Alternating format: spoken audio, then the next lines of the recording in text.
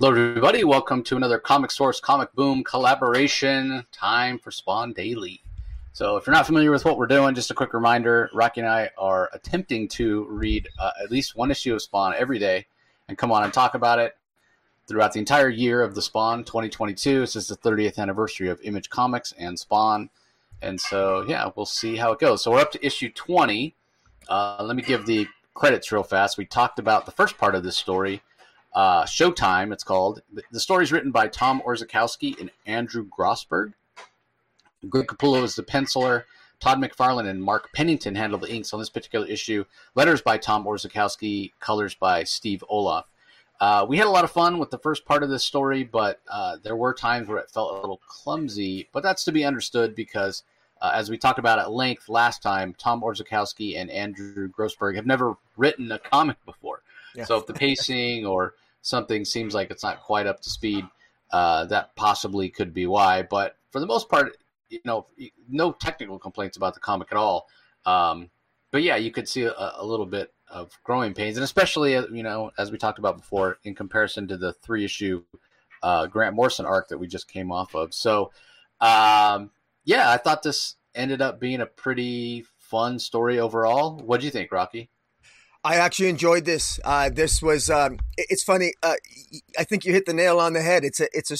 Technically it's a sound issue. Now, I think sometimes the dialogue can get a little clunky here and there. I think that there were some scene transitions that confused me a bit in some parts, but, a quick reread, and usually within 30, 45 seconds, I figured out what was going on. And what I appreciate about what Orzechowski has done is that he crams a lot of story in here, and he manages to pull it off. And same with Andrew Gros, the co-writer with him on it, and it works. There's a lot of information that's crammed in here, but the story, it still flows. Technically, it's sound. When I think back about the plot in these two issues, it was a lot of fun. There's again, I thought that there's a lot of absurd things that we'll talk about, like absurd plot points, and the verisimilitude is a little bit difficult to. It's kind of hard to maybe fully appreciate, but there's almost kind of a craziness to the story and the events that happen and how they progress, and we'll get into it. But I had a lot of fun, and I'm gonna really enjoy. I'm gonna enjoy reviewing this issue with you and the next one as well.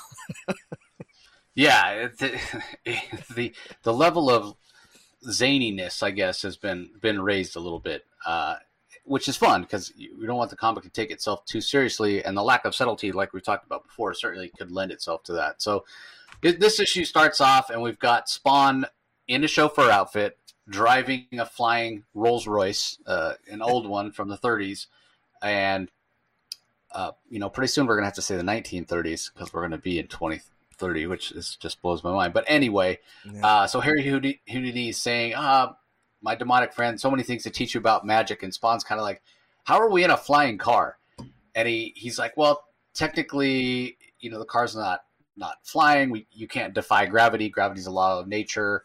What we've done is we've convinced gravity that the car's lighter than air, kind of like a blimp, and we're being propelled by our exhaust. Now, cars don't put out a lot, like exhaust doesn't have a lot of force behind it, but whatever, magic. But anyway, it's a great opening scene from Greg Capullo that he gets to draw on it. Like immediately it catches your eye. You're like, wait, what's happening in this comic? So yeah. And then when you realize that's Harry Houdini, your level of incredulity and enjoyment goes up another notch, or at least it did for me. So anyway, they follow this kid who they've know has been bombing homeless people, trying to get rid of them around his place and around his mother's place. And they follow him into a building. He goes, he must be working for the mob or somebody. Meanwhile, Harry Houdini's like, who cares? We know where the kid is. We can catch up to him later. But I've got my magician's club for some after hours fun.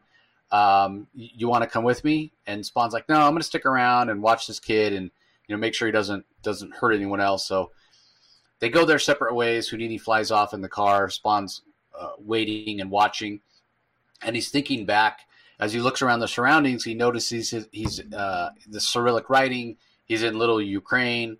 He thinks back to learning how to speak that language at the language immersion school for the covert ops that he was a part of. And we learned that's where he met Terry Fitzgerald for the first time. And no sooner does he think of Terry Fitzgerald, kind of like a speak of the devil moment, then he hears Terry's voice coming from below. Terry's talking to some of the guys. Now, we know he got called at the end of last issue by his boss saying, hey, go track down this missing scientist, even though Terry himself is not a field agent. So he goes there, and Spawn, being a former field agent in his identity as Al Simmons, immediately realizes this is not a good scene. Terry, maybe a little more naively, thinks, oh, it's fine when they invite him inside. And sure enough, they start tuning him up pretty quickly. So Spawn intervenes. He says, leave him alone. That's my friend, which it's like, you don't want Terry to know that you're Al Simmons, right? Like, because Terry married your wife, and it's kind of clunky here. Because what happens is Spawn takes these guys out, and he's talking to Terry. He's calling him Terry. But maybe a silver lining of him getting beat up. And again, just clunky out. Like, who runs it? Hey, he's my friend. Leave him alone. Like, they don't care that he's your friend. Just, I mean, Spawn hasn't acted like this before. But anyway, Terry's pretty much like unconscious and not really aware of his surroundings. So when he gets him outside, and Spawn even thinks at one point, I can't let Terry know who I am. So he calls him brother instead of Terry. So he's like, what was up with those guys? Spawn's like, I don't know. You tell me. And he's like, you might want to be more careful. And he kind of just leaves. Now, Terry calls it in. And again, like, maybe because Spawn was dressed in the chauffeur outfit, he wasn't thinking anything of it, like he's some kind of special guy. But when he calls it in, first of all, his boss's name is Percival Isaacson Smythe, or Smith, depending on how you pronounce that. But what's interesting about that is the fact that, like, when I first saw it, I'm like, is this just a collection of random letters? Like, what is Terry messed up from the beating that he can't, like, pronounce right? And I'm like, oh wait, no, that's actually a name. But man, when it's written, it looks just like a random collection of letters. But when he calls it in, he calls Spawn some match crisp dude. Helped me out is what he says. So yeah, kind of weird the way that he describes Spawn. Now, on that same page, on the left-hand side there, we get the three talking heads that we've seen many, many times.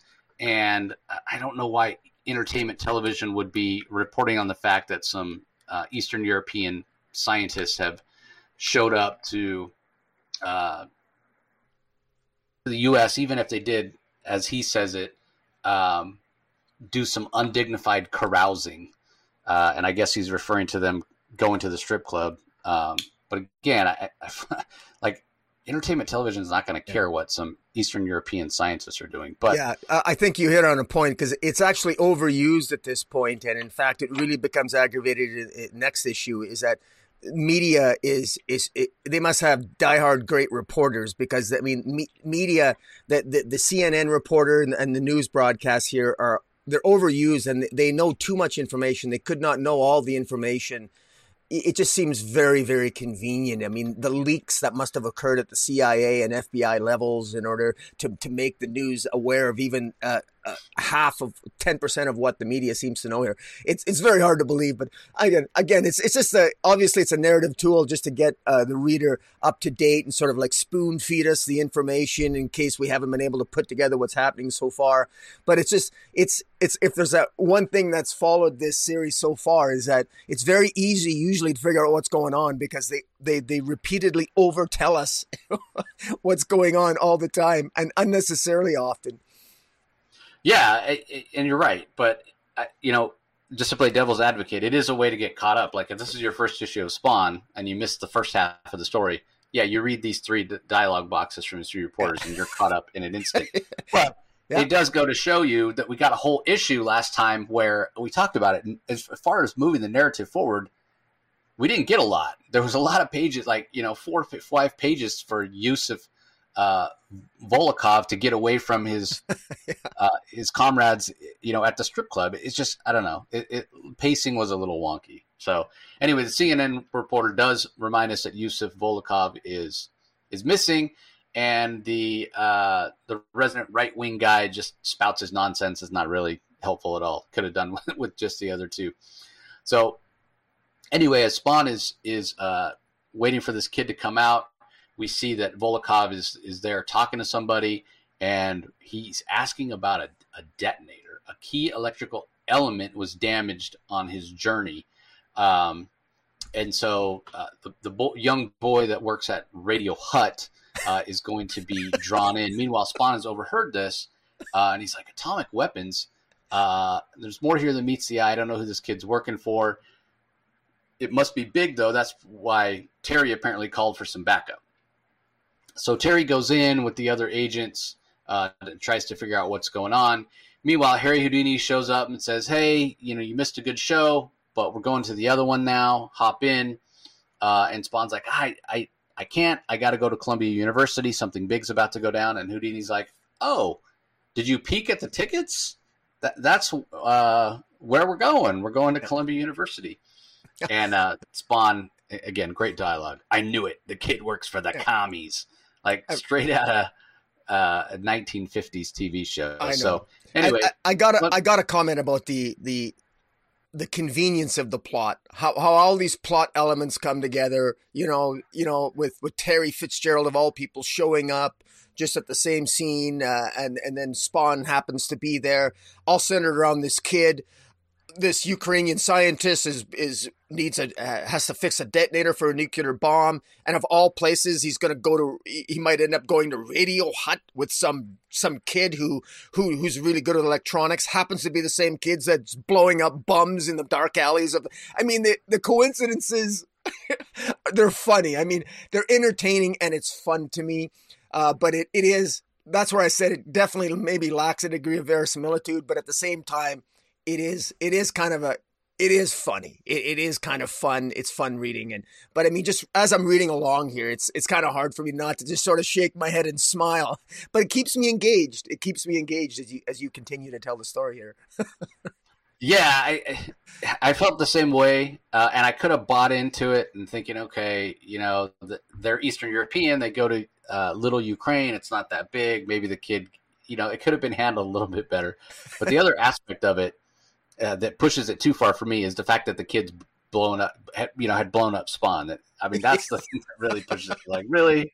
Yeah. So anyway, Terry and the agents arrive at Columbia University, and they're asking questions. And I want to point out, they go to ask this, what looks to be a security guard, I guess. What's Volkov speaking about? And he says, demonstration of an atomic detonator. And that immediately sets off alarm bells for Terry Fitzgerald. He's like, well, what do you mean demonstration of an atomic detonator? But what I want to point out is the security guard himself. Yeah. That security guard, the way he's drawn, that's 100% Peter David. Like I think it's one page before that. If you scroll back up. Wait, maybe two pages. Yeah, right there. That security guard right there on that page is 100% Peter David circa 1993, 94, whatever. So if you're curious, just, do a search for Peter David headshot or whatever. He doesn't look like that anymore because he doesn't have the mustache anymore. Or at least he didn't last time I talked to him. But that's 100% Peter David from that era, which I found to be hilarious. Because remember, Todd McFarlane drew Hulk for a good long while, and that Peter David was the writer on it. So anyway, scene then shifts back to Radio Hut. Volokov is there. The kid that we've seen throughout the story is fixing the detonator.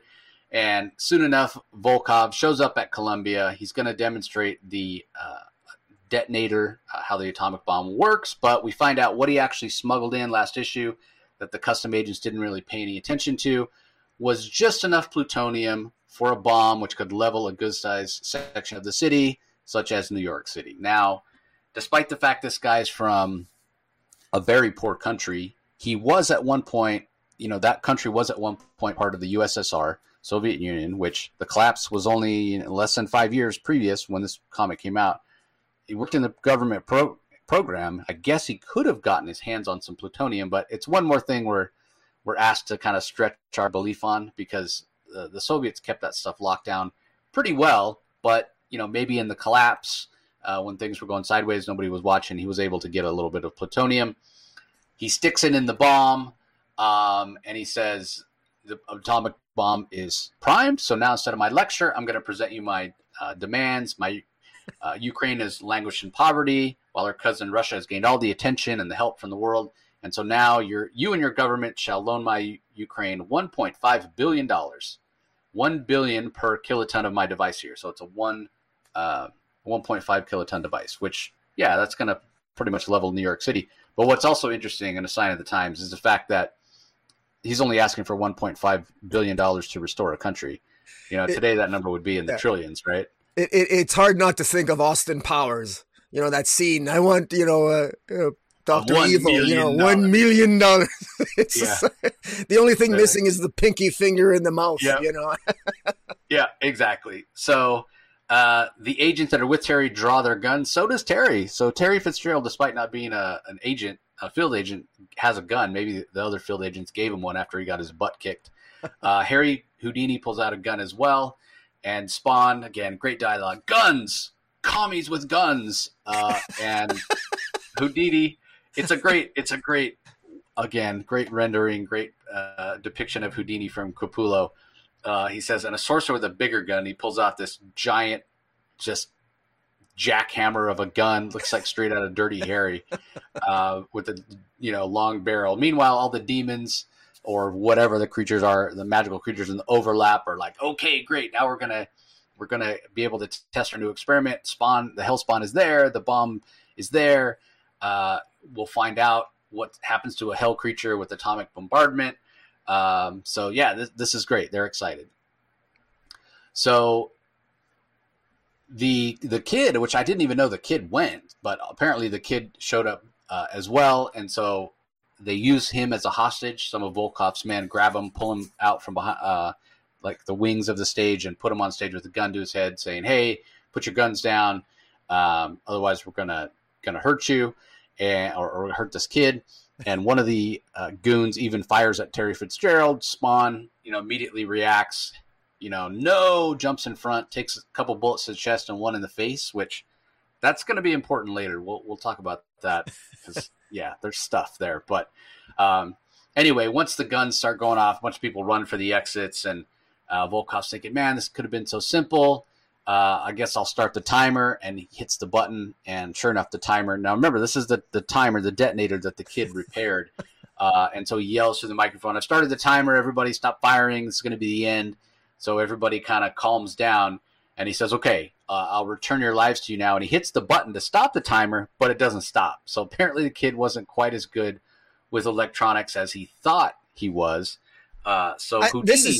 This is a shocking moment for me because this is totally shocking. I mean, he got this detonator fixed by a kid at Radio Hack or Radio Hut. Yeah. I mean, of course it's going to, how can it not work? I mean, he went to such a high quality institution to get this detonator fixed. I mean, I'm stunned. Yeah, that's a fair point for sure. So anyway, Houdini thinks, okay, well, my bit's done. I'm to get out of here, right? Like, he's got the bomb about to go off. It's set to go off in 15 seconds. He's manipulated those events. He's manipulated events so that Spawn is there. So he hits a little button on his wristband, which is supposed to teleport him out of there, I'm assuming. And instead it just kind of goes on the fritz, and we see little sparks of electricity shoot out of it. And he realizes he's been set up. He's like, those schmucks, they've shut me out again. You know what? It's time I gave them a piece of my mind. And so he concentrates. And he thinks of where he is. He's like, this is just another trap.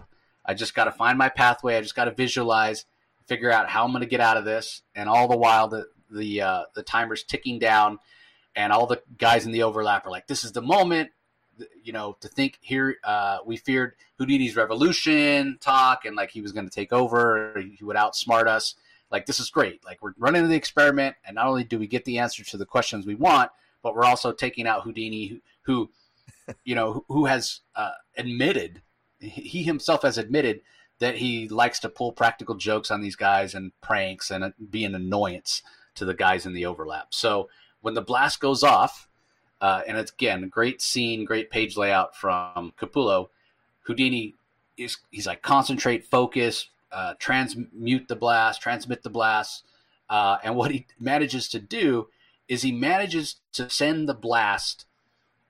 He transports the blast. He teleports the blast to the overlap. So when all is said and done, everybody at Columbia just sees a flash and then nothing. Like, nothing happens. They're not hurt. They're not harmed. But Houdini's missing as well. And Spawn picks up his cloak and he says, he got fried. Damn, I had so much to still learn from Houdini. If it really was Houdini, Spawn has his doubts. And everybody else who was there is wondering, what happened.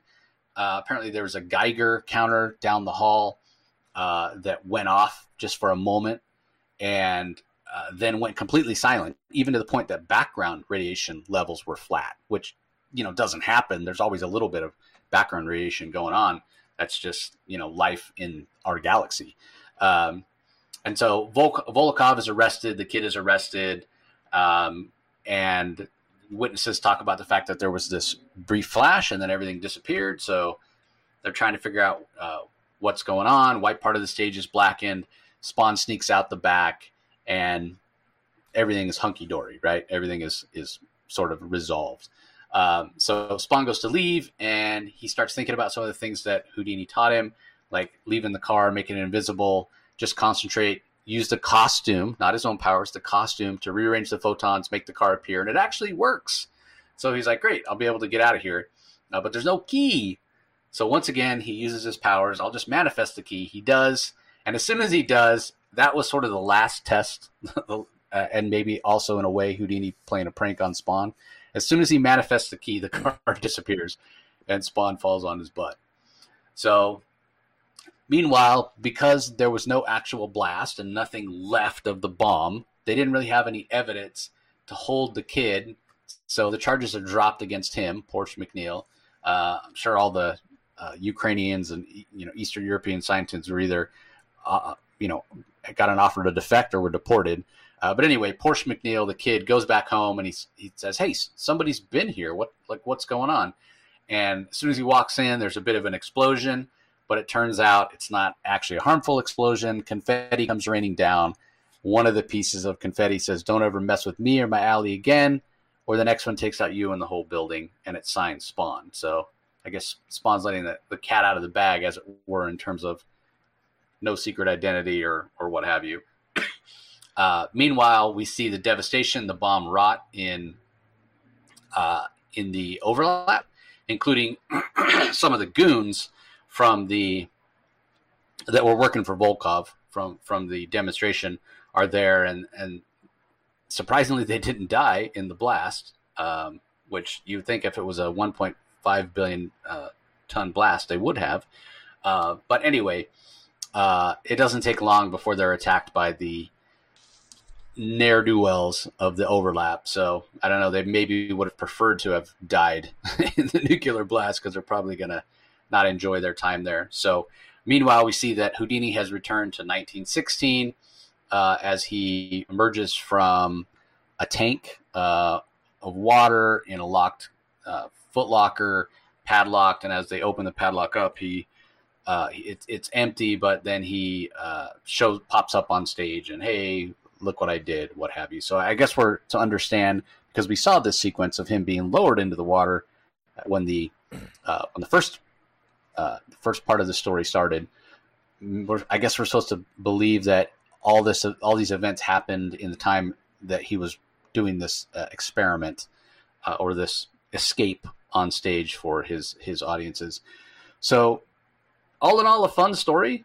It does kind of stretch the believability at times. And again, we know that this is a story of an undead guy who's got magical powers from hell, and there's a war between heaven and hell. So there's a lot to suspend your disbelief on. But yeah, the coincidences in this one are pretty big. But overall, the thing that I'm left with, the overall impression I'm left with, is just really a fun story. The fact that it's Houdini, that teaching Spawn like a major revelation, like we talked about last time, of the ability to use powers or have powers, have a formidable skill that doesn't actually drain his own life force. That's a big deal. And again, Houdini, it's fun. Cold War stuff, fun. Does the dialogue get hokey? Yes. Are there coincidences? Yes. But I'm going to give these writers, a lot of leeway. It's their first time writing a comic, and it was entertaining. So, and that's ultimately that's the bottom line. That's their job, to entertain me, and it worked. And the Capullo art was fantastic as always. So, what are your thoughts, Rocky? Well, first thought is in regard to Houdini himself. Houdini. I still have a lot of questions about Houdini. Houdini seems to have been able to access a lot of his knowledge of magic through the overlap. And I'm curious about this. The leader of the overlap, he's called the Prime. He's the oldest creature of the overlap. They seem to have the agenda that they want to know how a hell spawn will react to a nuclear explosion.